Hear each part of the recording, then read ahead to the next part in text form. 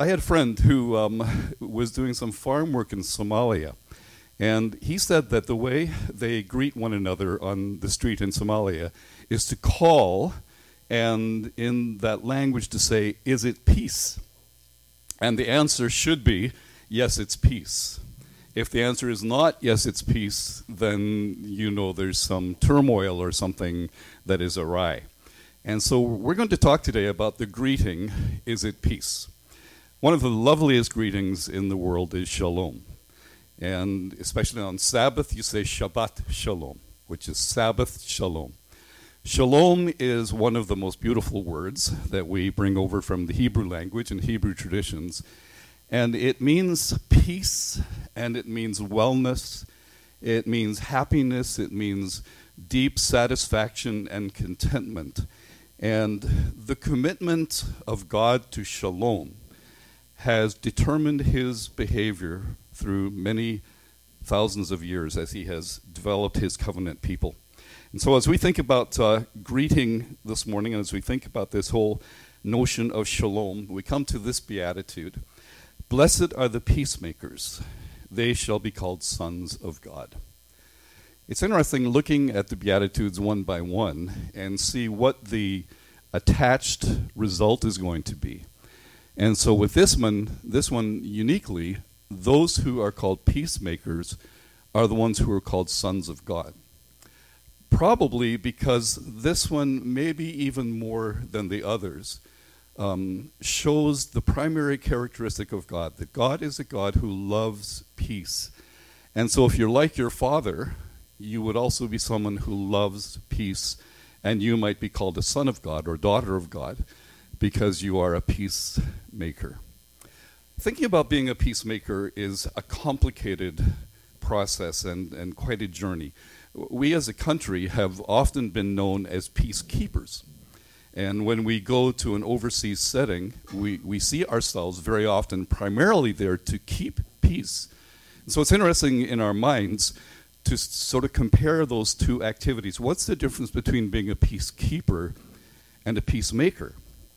Presumably the peacemaking aspect is more difficult.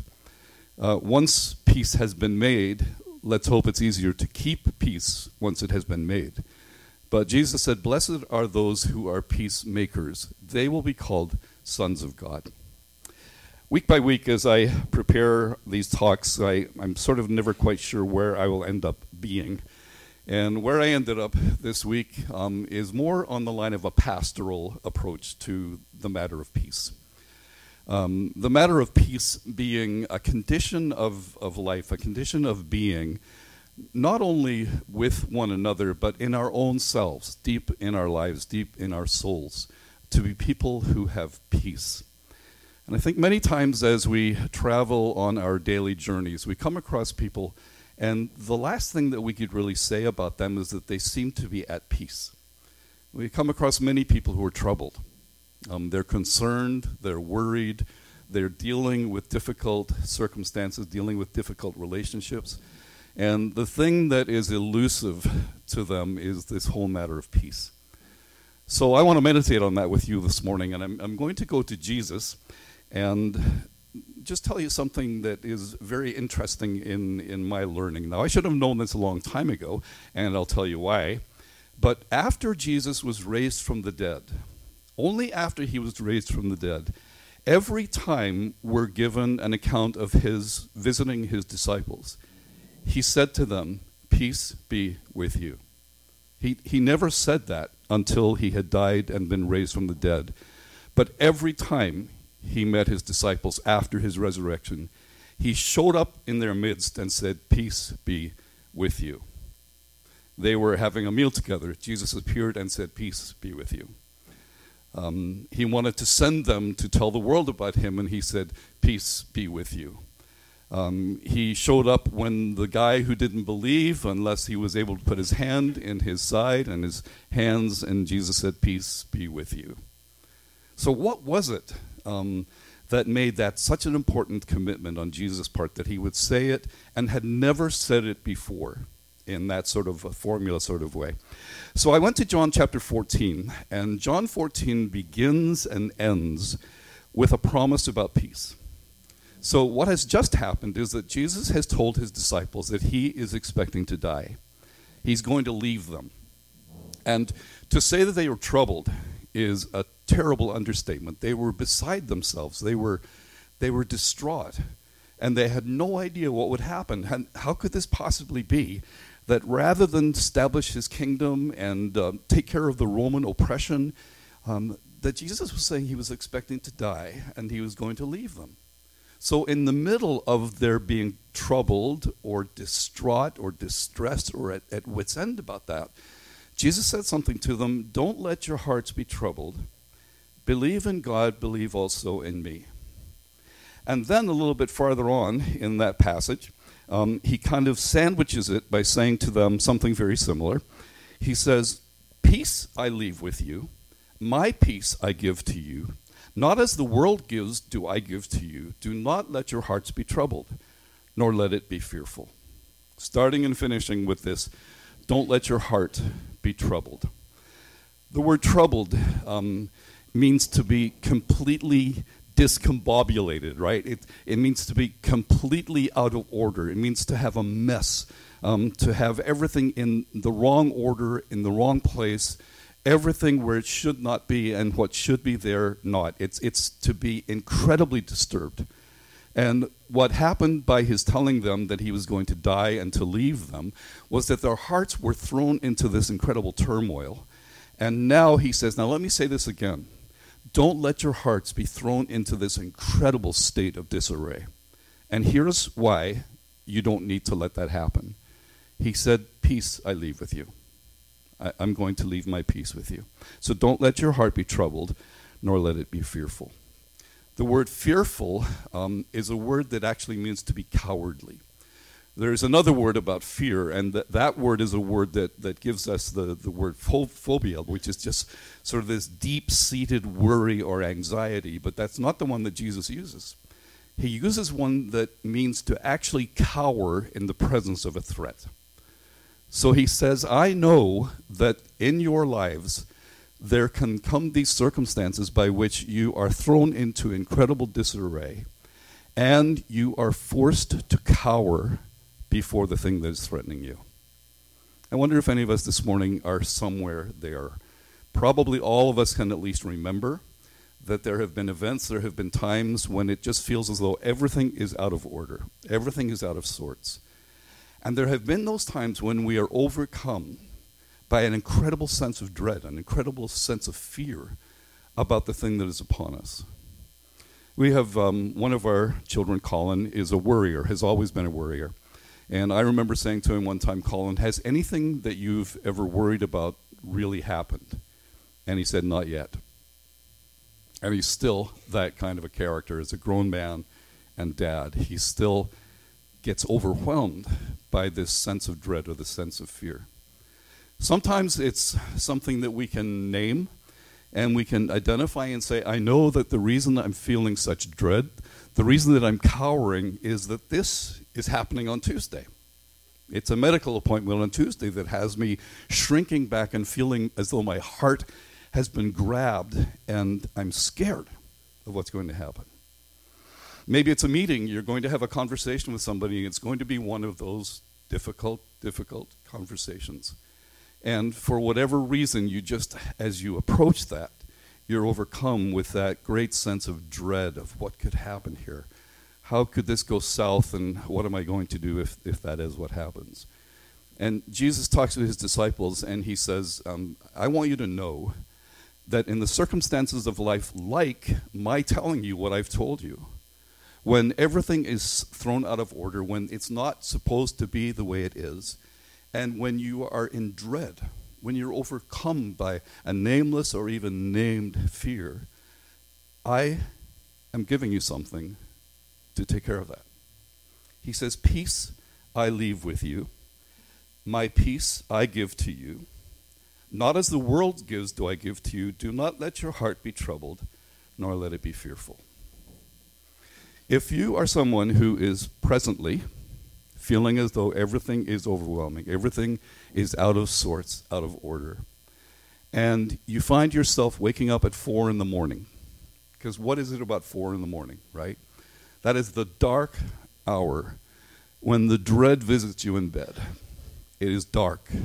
It feels cold. And there is something that just gets a hold of your heart. And Jesus says, in those kinds of circumstances, you need to know that what I have given to you is all that you need. And the way he characterizes what he has given is really amazing. He says, peace I leave with you. My peace I give to you.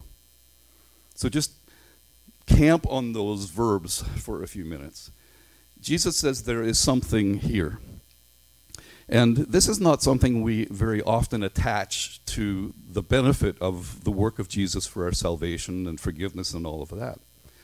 But he says, as long as you understand who I am, why I've come, and what I have come to do, part of the benefit of Calvary is peace. Not only forgiveness, not only power, all of those other things, but a peace. And he says, my peace I leave with you. He's the present tense and says, I'm leaving my peace with you. And secondly, he says, my peace I'm giving to you. So think about that, and let me just give you a little illustration here. Suppose, Lori, I say, this paper I'm leaving with you. I'm giving you this paper. What has to happen next? She has to take it, right? She can believe all she wants that I've got this paper for her, but I'm saying, no, I'm leaving this for you, right? I'm giving this to you. If that's the language that Jesus used about this, I think he wants us to engage our faith and say, if you are telling me that when life is in complete disarray, when I'm overcome by dread and fear, you have told me that you've given me something for that circumstance. You have left your peace with me, and you have given your peace to me. So when I leave here today, if I could come and take that newspaper, put it under my arm, and walk out, I will have denied the very thing that I'm promising to Lori. So, Lori, you better take that thing home today or mess up the illustration, right? Jesus says, when life is overwhelming, when you are filled with dread, my peace I give to you. My peace I leave with you. And then he says, the peace that I'm leaving with you is not like the way the world gives you peace. Think about that. Because the world will try to give us peace. The world will try to assuage our concerns. Well-intentioned friends will say things. Well-intentioned friends will do things. And sometimes they're really quite helpful. A good friend is a good friend. A listening ear is a tremendous gift. But Jesus says, I just want you to know that when life is overwhelming, I have something that I've left with you and that I'm giving to you, and it's different from the peace that the world gives you.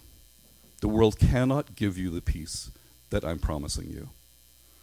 Over the years, one of the incredible benefits of being in pastoral ministry has been to hear people tell the story of how God's peace has been overwhelming and has been different from the peace that the world gives.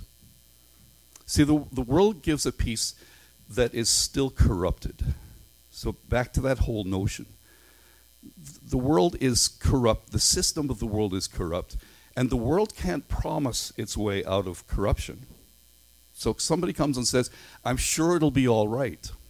Well, you know what? They may not be right about that. They may pile up all the best thoughts that they have and say, all of my thoughts are being directed to you, and I'm sure it's going to be all right. Well, the world is still broken. Systems of the world are still corrupt. And so the peace that the world promises is not peace that it can actually deliver. And so here is the provision of Jesus at Calvary and at the resurrection, is that he says, I'm giving you something. I'm actually leaving it with you. It's right there with you if you want it. And it is different from the peace that the world gives you or that the peace can promise you. Peace I leave with you, peace I give to you. Not as the world gives to you do I give to you. Do not let your heart be troubled, nor let it be fearful. My peace I leave with you. If you are facing a really difficult circumstance, then the world will do its best, and we should receive and give the best we can. But we need to understand that we cannot promise anything more than what might be a visit from God in the middle of the corrupted world in which we're living. But Jesus says, no matter what comes your way, there is something you can have from me. What you can have from me is peace. Deep, settled shalom.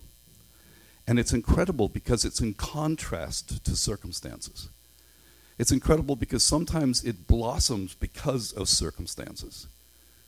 And the folks that tell me stories about, well, boy, I would never want to have to go through that again. I would never want anybody to have to go through that. But the peace of God that visited me, I can't explain it. I wouldn't trade that for anything. And I think the Holy Spirit calls into our lives and says, yes, that's what Jesus promised when he said to you, my peace I leave with you. My peace I give to you. Those 4 or 5 occurrences of Jesus when he shows up to see his friends after his resurrection, every time he says to them, peace be with you. Why did he only start saying it then? Because now he had done the transaction, right? Now he had provided the peace that comes from his having dealt with the corruption of sin in our lives, our bodies, and in our world. And so every time he showed up, that work having been done, no matter what was on the hearts of the disciples, he could say to them, peace be with you. In fact, peace is with you. I am in your presence to bring you peace. I think sometimes we get the picture of the disciples being more noble than they were. That after the death and resurrection of Jesus, they were emboldened and empowered and strong. Well, they weren't. They were terrified. They were sure that the Romans were coming after them next. They were sure that if the Romans didn't come after them, then the Jewish leaders would come after them. And so even as they tried to deal with what had gone on, they were living in terror of these authorities. And in the middle of their fear and their confusion and the kind of conversations that they must have been having with one another, because somebody said they saw him alive. How could he be alive? We saw him being crucified. Nobody gets to come back to life after that kind of death. And what's going to happen to us? What are all the things he promised that we were supposed to see happen? It's all done now. It's all gone, and he's gone. What are we going to do? And there's a person appears, and they're terrified by that person. Or they've quit altogether and they've gone fishing, and they can't even catch fish anymore. And then there's somebody on the shore who speaks to them and asks them a really awkward question, like, do you have any fish? Because it's time for breakfast. And they say, we fished all night. We can't catch a thing. And Jesus said, peace be with you. And they remembered that he had promised them that when life was in total disarray, when they were fearful for their lives and for everything else, that he had promised them that they could have his peace, that his peace would be left with them. There are lots of things that have been provided to us because of the death and resurrection of Jesus. Notably, forgiveness of our sins. The promise of a part in a recreated universe that we've been talking about for a long time.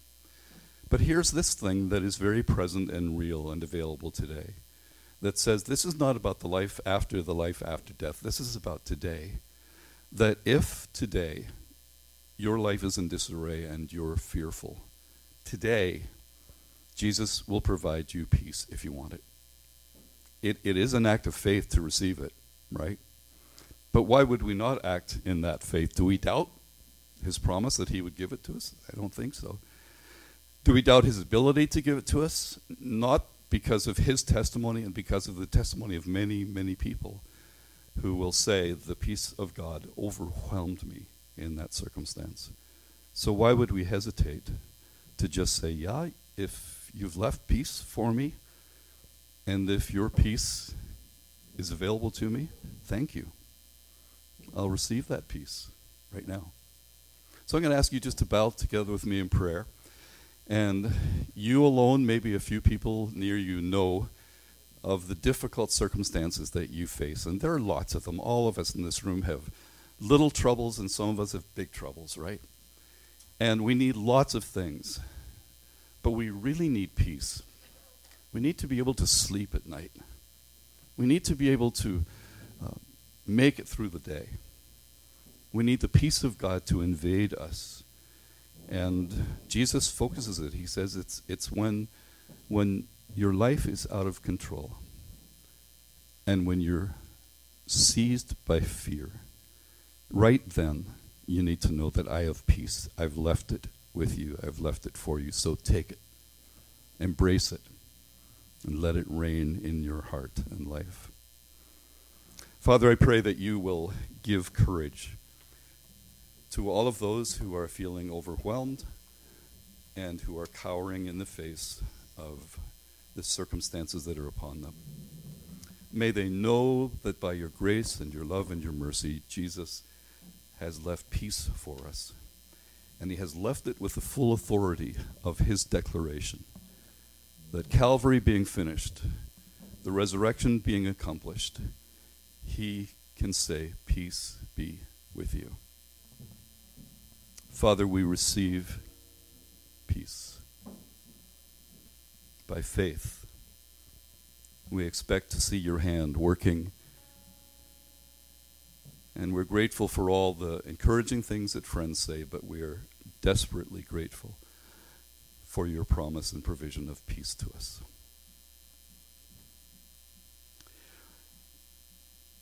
I didn't understand a particular tradition in church. It's called passing the peace. I never knew what that meant because it wasn't my tradition.